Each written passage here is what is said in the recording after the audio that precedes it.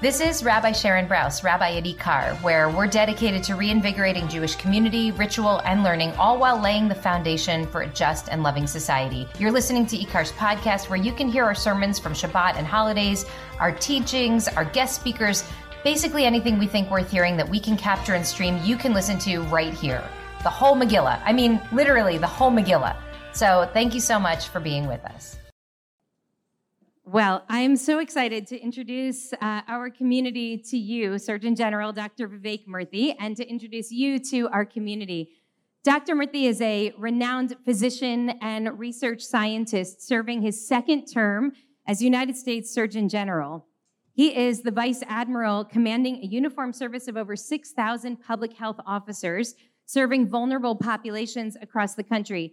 And he's here today because he has spent the past several years investigating loneliness as a public health crisis. He's been speaking publicly about this, and he's been speaking courageously about this for the past many years, and there's so much for us to learn and to talk about together. So I am thrilled to introduce to you our Surgeon General, Dr. Vivek Murthy.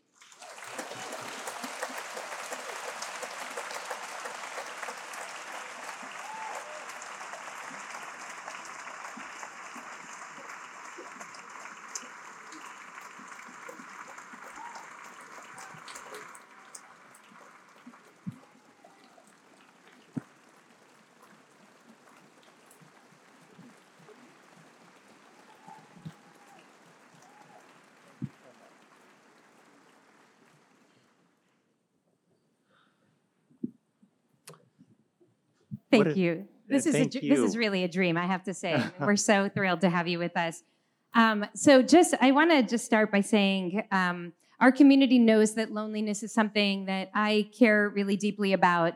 This loneliness epidemic, which I really came to as a pastor, has been a core driver of our thinking around community, not only of our preaching and writing and speaking here, but also the way that we think about physical space and small groups and things that we hand people when they walk in the door and who's there handing it to them.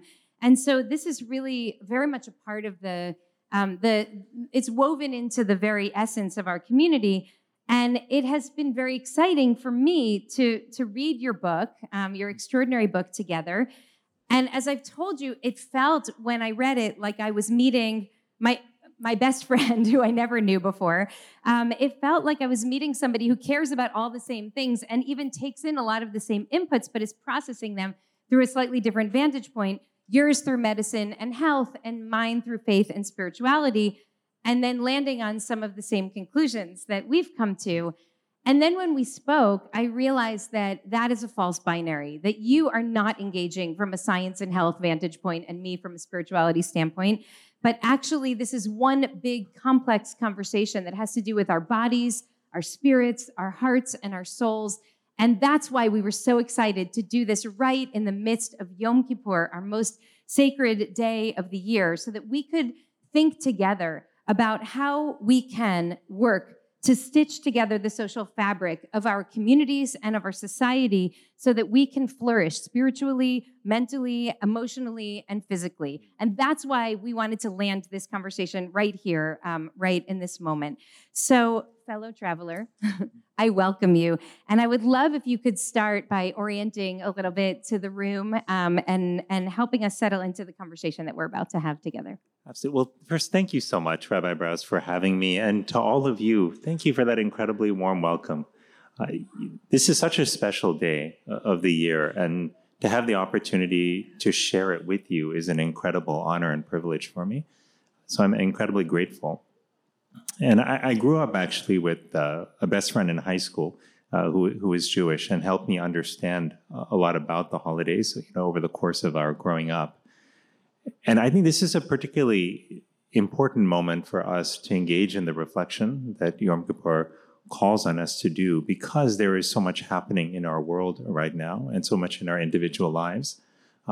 To me, walking into this gathering, I could just feel this sense of warmth and community that I have missed over the last few years. And I think many of us in the throes of the pandemic found that it was hard to be with one another. But moments like this remind me of just how important it is for us to be with each other, to accompany each other on our journeys, to show up and support one another, and to remind one another that we are not alone. Because so often it can feel like we are.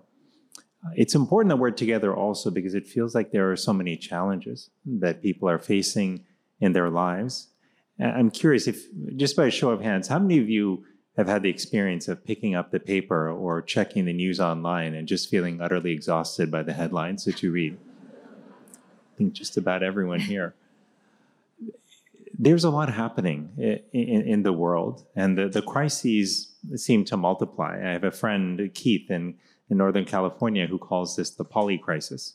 It feels like whether it's climate change or violence, or whether it's polarization or a pandemic, that there's always something to be worried about. But this is why being together is so important, not only because we find strength in each other, because we remind each other also of the rest of the picture. And it turns out there's more to see than solely the crises before us. And I'll lastly say this is what concerns me most, though, as Surgeon General, as a doctor, as a father myself, is that when I travel around the country and I talk to people, as I am privileged to do, I find that so many people feel this sense of worry and despair. It's like a dark cloud that has settled over their lives. And it's not that they want to feel that way. It's not that we are inherently pessimistic. I think, in fact, we're quite the opposite. We want to be optimistic. We want to be courageous and bold and forward-looking. But many people aren't feeling that. And part of what I've been trying to understand more deeply is what is driving that deeper sense of despair that so many people feel across the country. For sure, the crises that I just mentioned, and COVID in particular, have all contributed to this. But my gut is that there's something deeper that's happening, something that was happening long before COVID came on the scene. I think it's being stoked in many ways and accelerated by the experience many of us have on social media, which often has become an accelerant for fear and for division. But I think at the heart of what is driving this despair is that we've become a lonely nation. 1 in 2 adults in America are struggling with loneliness. The numbers are even higher among young people. And this is happening at a time where we actually truly do need each other more. And so I think that this crisis of disconnection, of loneliness, is driving the broader crisis. But the flip is also true, though. And when we think about our own lives, if we reflect on the moments where we felt deeply connected to one another, whether it was over the course of today at services or at other points in our lives, those are powerful moments where we feel there is so much we can do that even huge adversity feels like it's something we can tackle, that we can get beyond because we are together. And that is the good news, is that to address the crisis of connection in our time is not about transforming us into something fundamentally different than who we are. This is about a return to who we have always been for thousands of years. It's about a recognition and a reclaiming of our identity as people who were made to live with one another, to support one another, and to recognize that there's no weakness in interdependence, but there is, in fact, great strength and power that comes from it. And we're going to come to this. I want to, before we go into the remedy to loneliness, I want to dive a little bit deeper into what's actually going on in the country and what you found when you started traveling around, because my understanding is you didn't think that loneliness was going to be the theme of your tenure as Surgeon General. In my own research, I just want to share 2 of the studies that really disturbed me the most. One of them said that 1/3 of Americans have absolutely no encounters or relationships with their neighbors. They don't know their neighbors' names. To their north, south, across the street, they don't know their neighbors. And the other is that an astonishing 20% of Americans say that they don't have any close confidant at all. That there's nobody in their life who they can share their deepest pain, their fear, their worry. That was pre-pandemic. And the pandemic only exacerbated all of these trends. So as I've been trying to understand what's actually going on with our country and what's going on with the human heart, I've found your definition of loneliness to be by far the most sensitive and helpful definition that I've come across. So I wonder if you can share with us how you even define loneliness. Absolutely. And let me just say how much it warms my heart to be able to have this conversation with you, as somebody who's been a leader in the community, but who understands what's happening at the core. So just thank you for all of your insight and leadership, Rabbi Brous, in this area.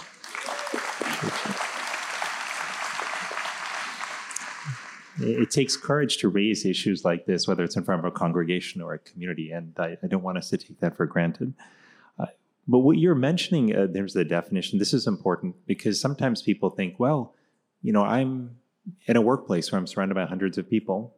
My child's in school, and they're surrounded by thousands of kids on campus. They can't be lonely, and I shouldn't be lonely.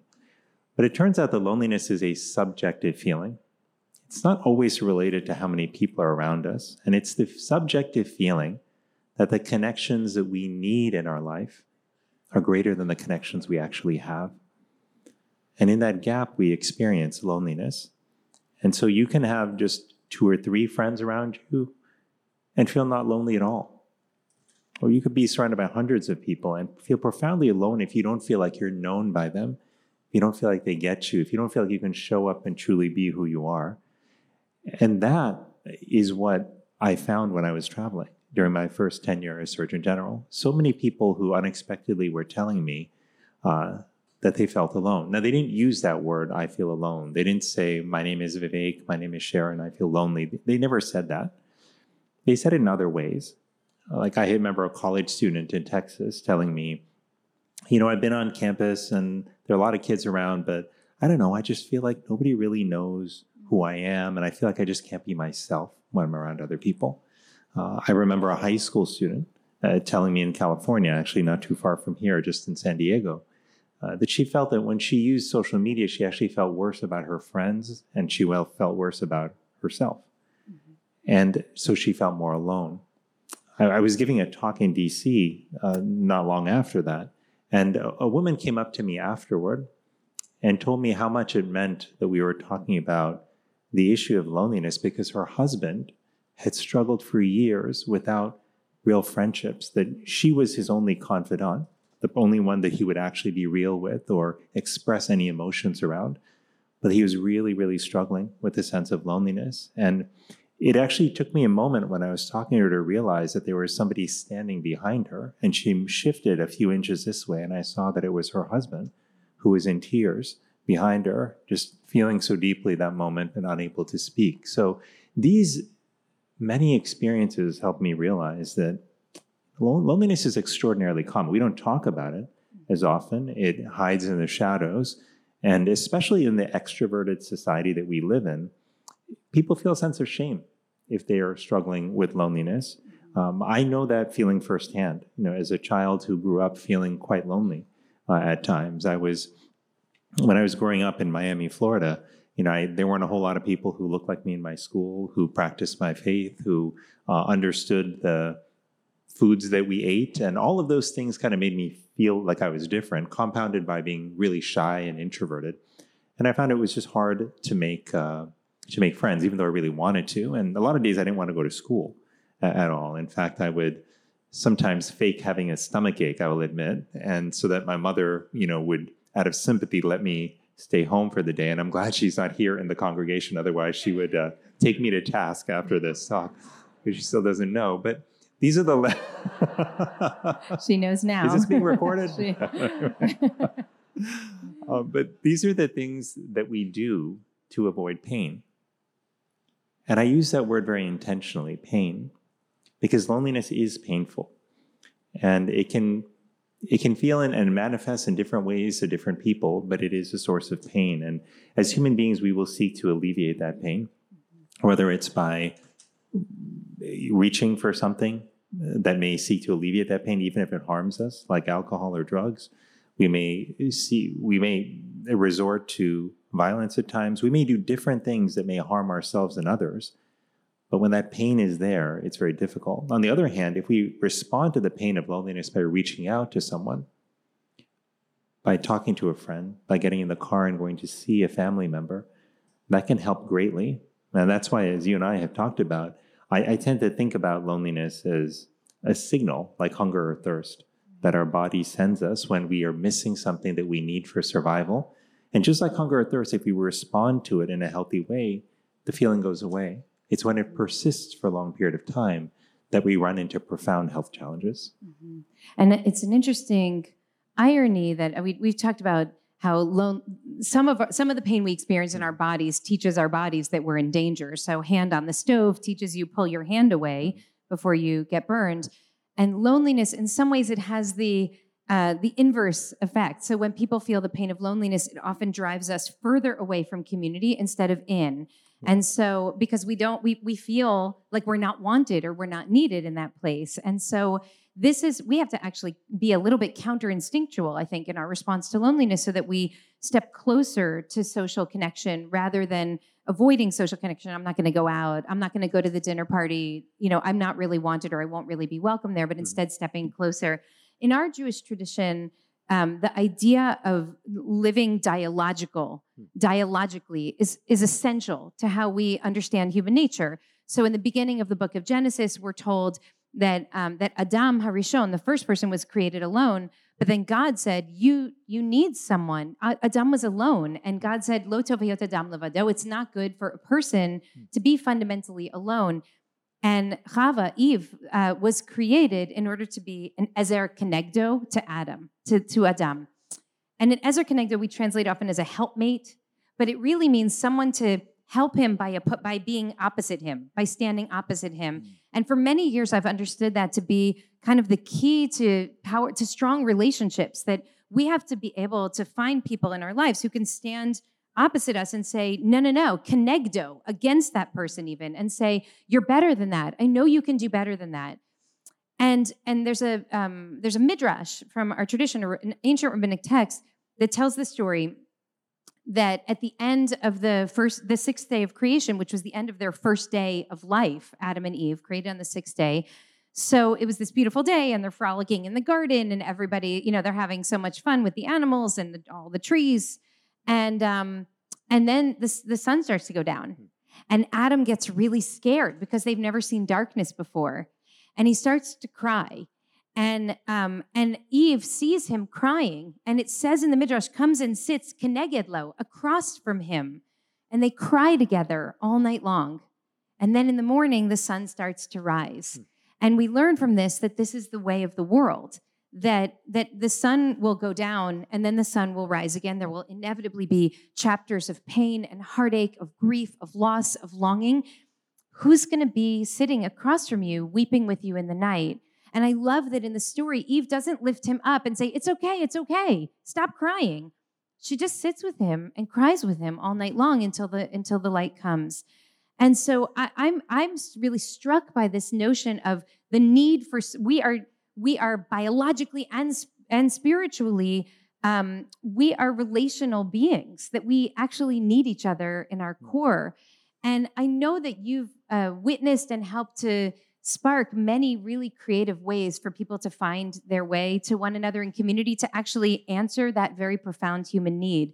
So can you tell us about maybe some of the more creative things that you've witnessed, ways of people finding their ways to one another that we might also be able to incorporate into our own lives and practice? Absolutely. I'm actually really glad that you went back to Scripture, because I think when we look at Scripture across faith traditions, we see that there are these common themes around love and friendship and community, themes that remind us that no, we're not meant to go out and to manage all of life by ourselves, but that we're there to help one another and support one another. And as obvious as that may seem to many of us in the room, that's actually not how we typically operate in life. And it's not always the message that our children get from the culture around them, which often tells them being independent is about not needing anyone. It's about being able to, put on a brave face and never show that you're in need or that you're vulnerable or that you're having a moment of weakness. But to be that way is not to be human, because that's not how we are designed. And when I think about ideas that I've seen so many beautiful ideas that give me hope that the hard work of rebuilding the social infrastructure in our lives is already happening. We need to accelerate it. But I'll tell you one tradition that I participated in myself, which is a tradition of moais. This is an Okinawan tradition. And the way the tradition was many, many years ago was that young children would be brought together in groups of perhaps 5, 6, 7, and would be told, okay, from now on going forward, you children together, you're going to have each other's backs. You're making an explicit commitment to one another. You are going to be a moai. And that means whether somebody has a health problem, a financial problem, a problem in their relationship, the moai is going to show up. Some years ago, in 2017, 18, when I was struggling with my own bout of loneliness after my time in government had ended, my first stint as Surgeon General, and it ended abruptly, and I was trying to figure out what to do with my life because I suddenly was cut off from the community I knew at work, but I had neglected the community that I had before. And I'm not proud to say this, but I had largely not kept in touch with friends. Was distracted even when I was with family, and I was on my phone, checking email, trying to keep up with news, thinking all of this is part of doing the job, and I only have a short period of time to do the job. Regardless of what the explanations were, the reality was that being increasingly disconnected was wearing on my spirit. It actually contributed to my burnout. And dealing with the throes of that, after that first stint ended, I found myself at this retreat center for this fellowship that I'm a part of with two friends who I love dearly but rarely ever see. And just out of curiosity, how many of you have friends who you would love to spend more time with, but you just never see each other because you live in different places or life is busy? Many of us, right? And so we were like that, these two friends and I. And at the end of that walk, we said, it would be great if we saw each other more often. And we all had this sinking feeling, I think, right at the same time that that's not going to happen if we just walk away. So we actually decided in that moment, walking around that lake, to create our own moai. And so we made an explicit commitment to one another that we were going to video conference with each other once a month for 2 hours, that during that time we were going to talk about the stuff that really mattered to our lives, and to talk about the things that we often didn't talk about with friends, our health, our fears, our finances, our family. But we also made a commitment to give each other our full attention during that time, not to be distracted by devices, not to be multitasking. And in between those calls, if something came up, a big decision, a worry, a loss, a moment of joy, that we would text each other to keep each other posted. And if needed, we would get on a call and help each other figure out whatever the challenge was. That moai with these two brothers of mine, Sonny and Dave, it saved my life in so many ways. It changed my life profoundly. It helped me make big decisions about what to do with work and with family, with my health, decisions that I had been struggling with for a long time. So that is the power of what just a simple, explicit commitment to friends can do. And the truth is, I suspect what was true with Sonny and Dave will be true for many of you if you think about your friends, which is that sometimes we think, I don't want to reach out to my friends. They're busy. They have a lot going on. I don't want to impose on them. That word impose looms large, I think, in our lives and our decision making. But the truth is, most of the time our friends are thinking the same thing. Gosh, I would love to spend more time together, but I don't want to impose. I don't want to reach out.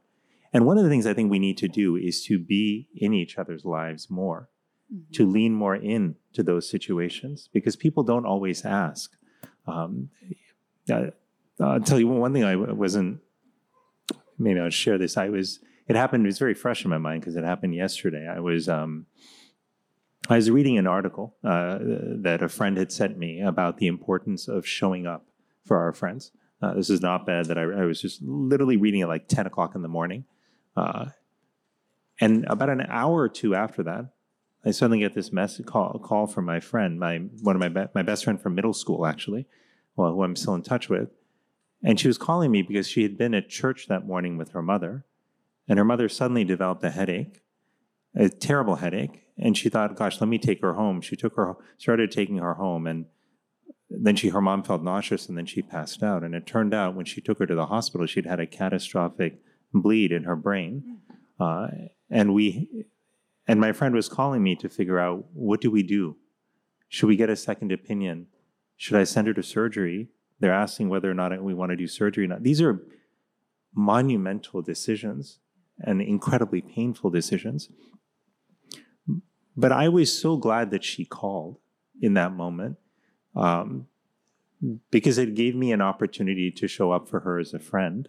She invited me in to be a part of this moment and to struggle through it together. And I I talked to her last night. I've been in touch with her this morning, and I know how hard it is in those moments to reach out. I know because I've been in the hospital with family members who are very sick, wondering and worrying if I should reach out to somebody or not. It's not easy.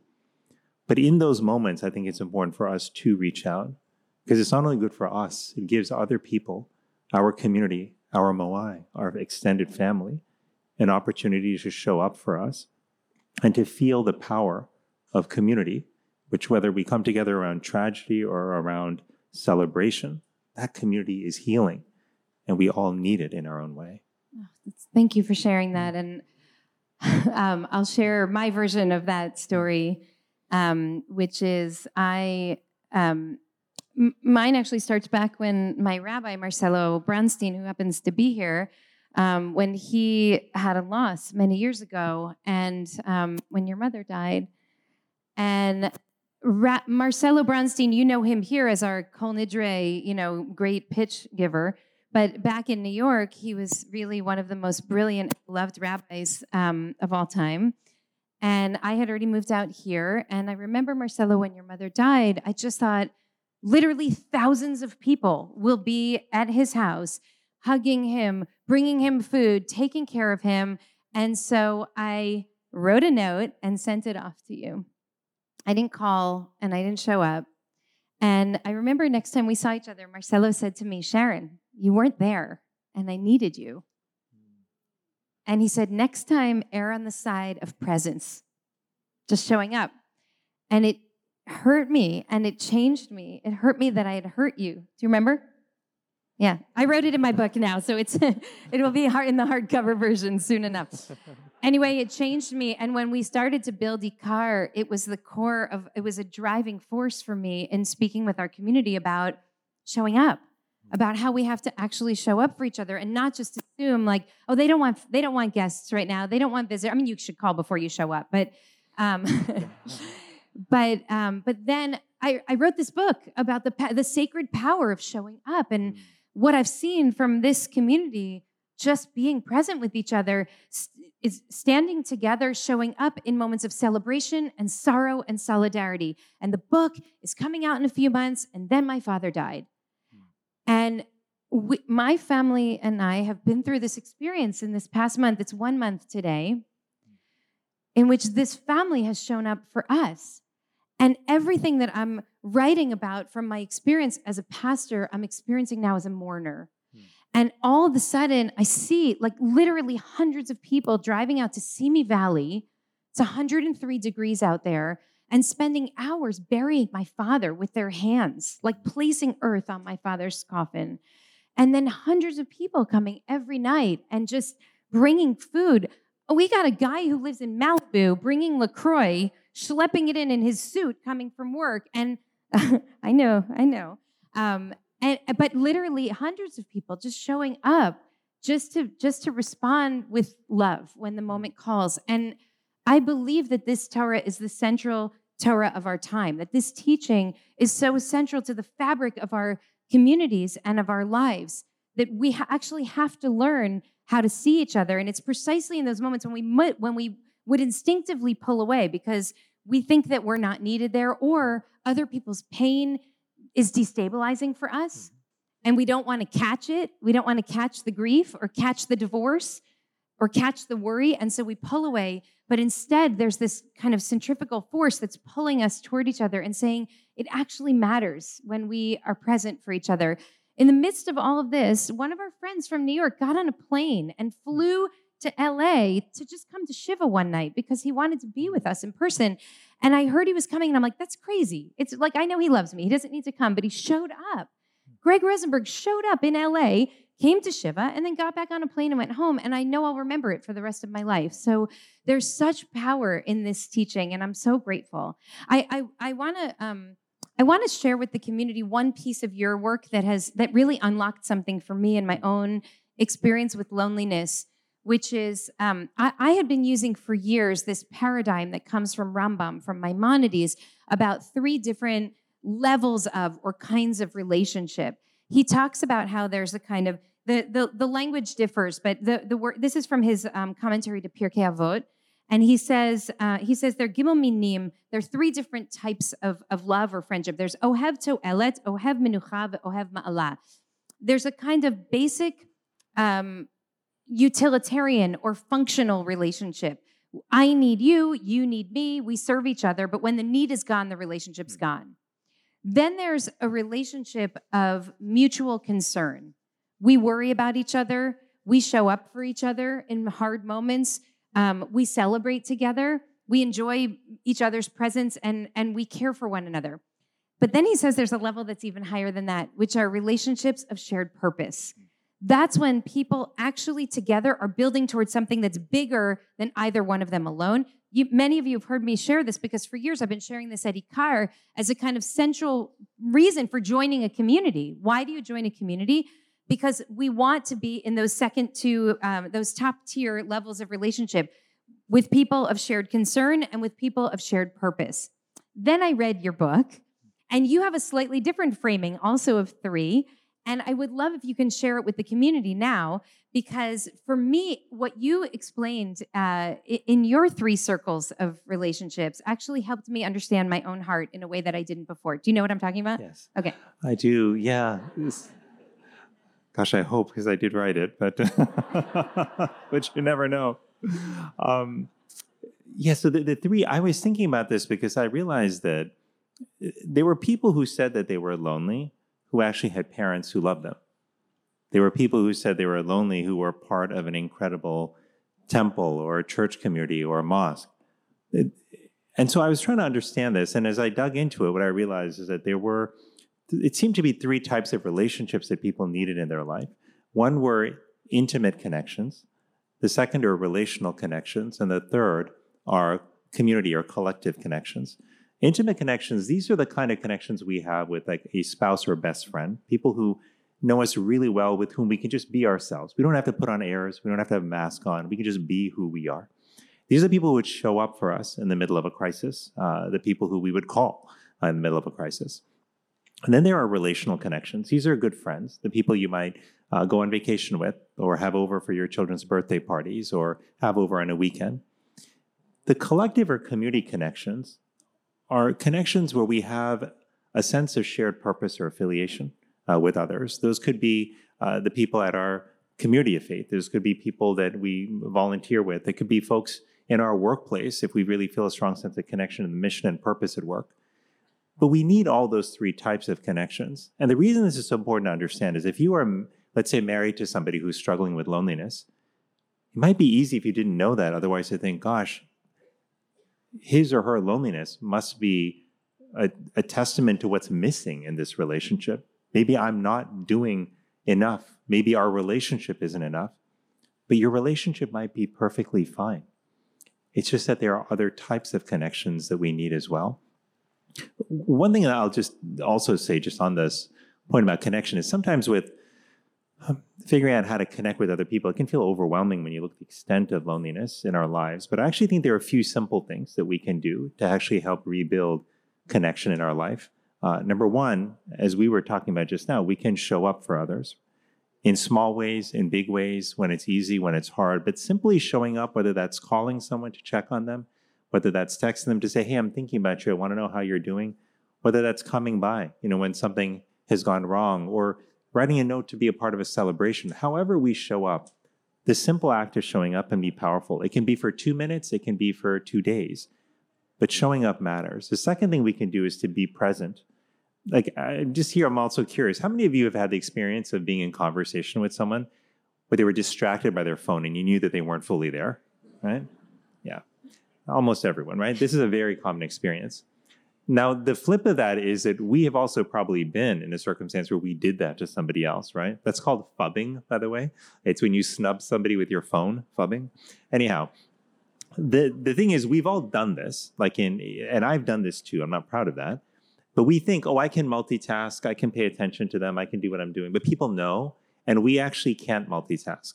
Our brain actually rapidly task switches when we think we're multitasking. So I might be able to, if I'm multitasking while I'm speaking to Sharon, the Rabbi Brous, I may be able to recall some specific words she said, but I've missed the nuance, I've missed the context.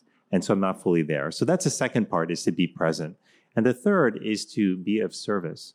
Finding ways to help other people, whether it's simply helping a coworker who dropped their papers, or whether it's stopping by a classmate's desk on the way out of class to see how they're doing because it seemed like they were having a rough day, or whether it's helping a neighbor who may need some help cleaning up their yard. These small acts of service are the glue that holds us together. It actually helps us rebuild our connection.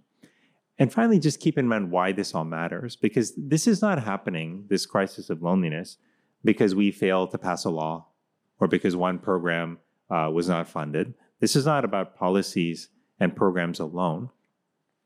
In my view, the loneliness crisis is fundamentally a moral and spiritual crisis that we're going through in America. A moral crisis is when we lose our moral compass. And our moral compass has to be grounded in a core set of values that help guide us on decisions, on how we spend our time, what we prioritize, what programs we support, what leaders we choose. This is all guided by our moral compass. And right now, what I worry about is that there's so many people I meet across our country who say to me, Vivek, it feels like it's become more important to be right than to be compassionate. It feels like somehow it's become more important to seem strong than to be kind to others, to be successful than to be generous. And in fact, there was a recent study a few years ago from the Harvard Graduate School of Education where they actually surveyed young people and asked them, what do you think your parents prioritize for you? And overwhelmingly, the kids said that they believed their parents felt it was more important for them as kids to be successful than to be kind, right? So this is actually the where Scripture and history help us. Because what I have learned in the course of my life from Scripture is that when love is the galvanizing force in our lives, when it's informing our moral compass with the core pillars of love, with kindness and generosity, with friendship and service, the kind of world that creates for us and guides us into is one where we feel we belong, where we know we have each other's backs, where we can all thrive. But the flip is that when not love, but when fear is the galvanizing force in our life, then we find that we are making decisions driven by anger, by insecurity, by jealousy, and by rage. And that actually pushes us further and further apart from one another. That deepens our sense of isolation and creates this vicious cycle where the lonelier we get, the angrier we become, the more we push each other apart, and the lonelier we become. And so this fundamental struggle between love and fear, this is the defining choice of our time. And it applies to decisions we make in our own lives. It applies to how we decide what programs we're going to support in our community, where we're going to invest as a family, as an organization. It informs what kind of leaders we choose. And if we choose love, as Scripture and history guide us to, then we can stitch back the social fabric of our communities. But that requires a moral reawakening in our country. Nothing less than that. Because this isn't, again, about a specific policy or program. It's about the compass that guides us. It's about making sure that compass is grounded in love. And it's about having the courage to follow that compass when it guides us in our actions and in our words.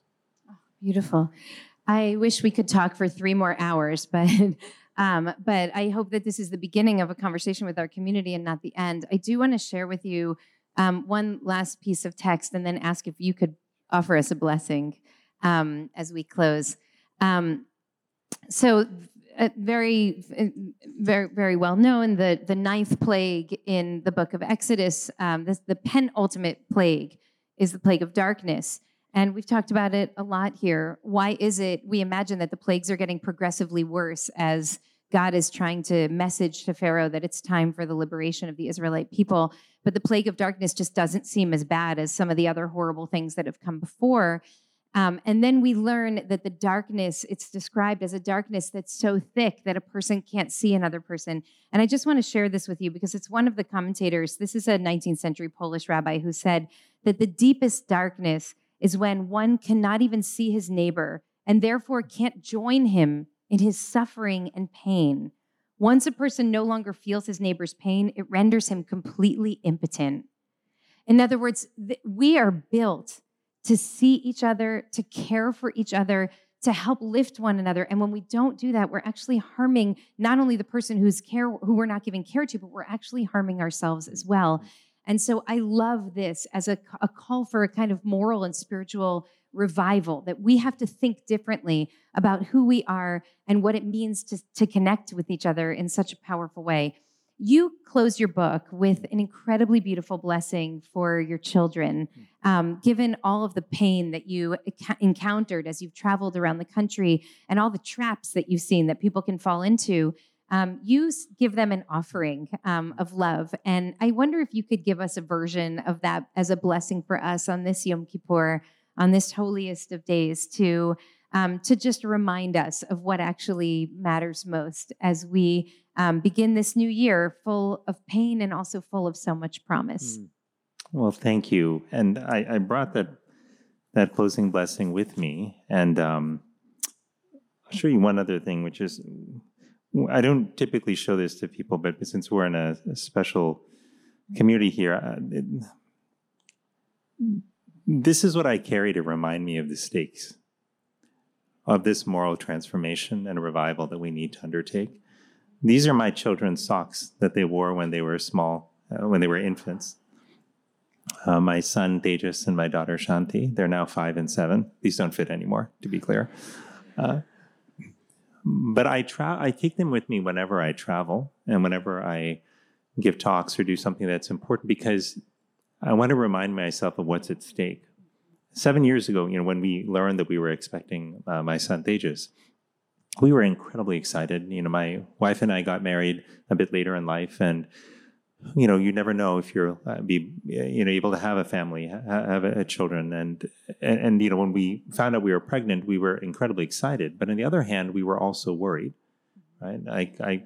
I wonder. I looked at this is 2016. It was a time when there was so much division and violence and hateful rhetoric in our country, and I couldn't help but wondering, what kind of world are we bringing our son into? And is it going to be a world where people are there to lift him up when he falls down, as he inevitably will at some point? Is it a world that's going to judge him because of the color of his skin and the fact that he has a funny-sounding name like his father? What kind of world is it going to be? And I don't fully know the answer to that question yet, because we are collectively creating the world that my children and your children and all of us will live in. And there is no responsibility that I can think of that is more sacred than that. But it's why I believe this moral reawakening is so important, because it is a sacred responsibility that we have. And it's one, though, that we're not alone in. There are millions of people around the country who want what we're talking about today, to live in a world where we are more connected, where people feel like we have each other's backs, where even though we may have differences of opinion or experiences or backgrounds, where we recognize there's something beautiful, a flame of divinity that exists within each of us, that connects us and that makes us whole. And that's what we're called to remember today. But I say this because I want you to know that we are not alone on this journey, that we are part of an invisible movement of people who are guided by kindness, who are guided by generosity, who are guided by that spirit of service and friendship that we're talking about. It's not always easy to see them. We don't talk about this, but it's why we have to make this implicit desire that we have explicit. It's why we have to build a movement around this. So this blessing that I wrote to my kids goes as follows. It was a letter, really, and the thinking behind it is I wrote this because I figured at some point in the future, whether I'm here or not, I want them to be able to read what it is that my wife and I hope for them in the years ahead. Dear ones, may you inhabit a world that puts people at the center, where everyone feels they belong, where compassion is universal and kindness exchanged with generosity. The most important thing we wish for you is a life filled with love. Love that is given and received with a full heart. Love is at the heart of living a connected life. Choose love. always. We worry about the world that you're inheriting. When you reach out with kindness, will your compassion be reciprocated? When you are in need of support, will others reach out to you? Right now, the world you are inheriting is locked in a struggle between love and fear. So we teach you that every healthy relationship inspires love, not fear. Love shows up as kindness, generosity, and compassion. It is healing. It makes us whole. The greatest gifts you'll ever receive will come through relationships. The most meaningful connections may last for a few moments or for a lifetime, but each will be a reminder that we were meant to be a part of each other's lives, to lift one another up, to reach heights together greater than any of us could reach on our own. Our hope is that you will always have friends in your lives who love and remind you of your innate beauty and strength. Equally as important, we hope you will do the same for others. You are precious precisely because you have the ability to give and receive love. That is your magic. And it is our mission as parents to make sure that you know that no one can ever take that away from you. It pains us that we won't always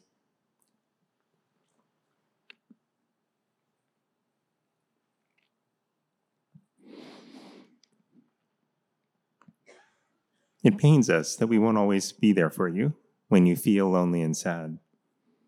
But we offer this simple prescription to remind you that you are loved.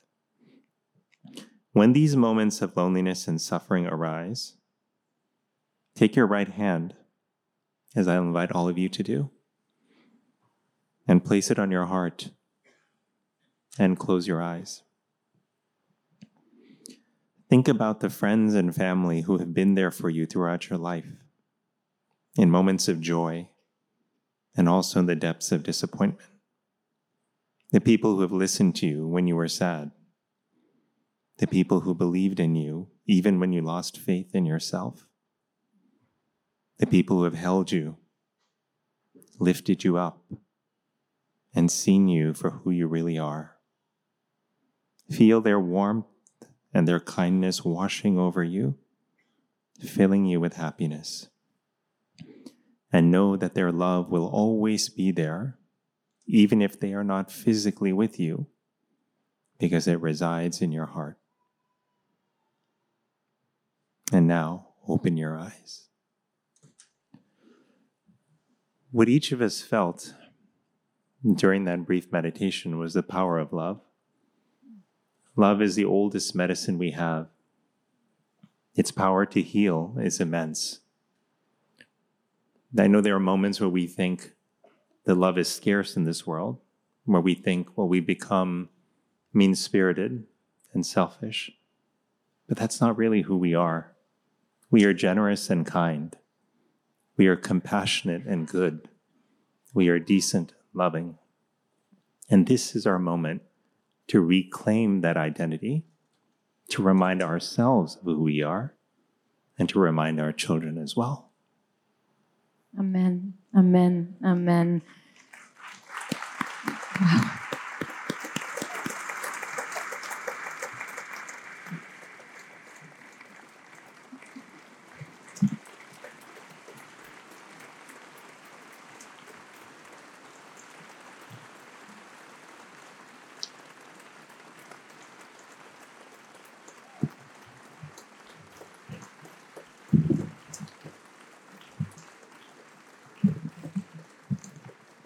Dr. Murthy, I bless you the way that in the Talmud, our students would bless their teachers when they would depart from them, saying, may you be blessed to witness the world that you have envisioned for all of us. Thank you for being such a blessing in this world. Amen. So thank you.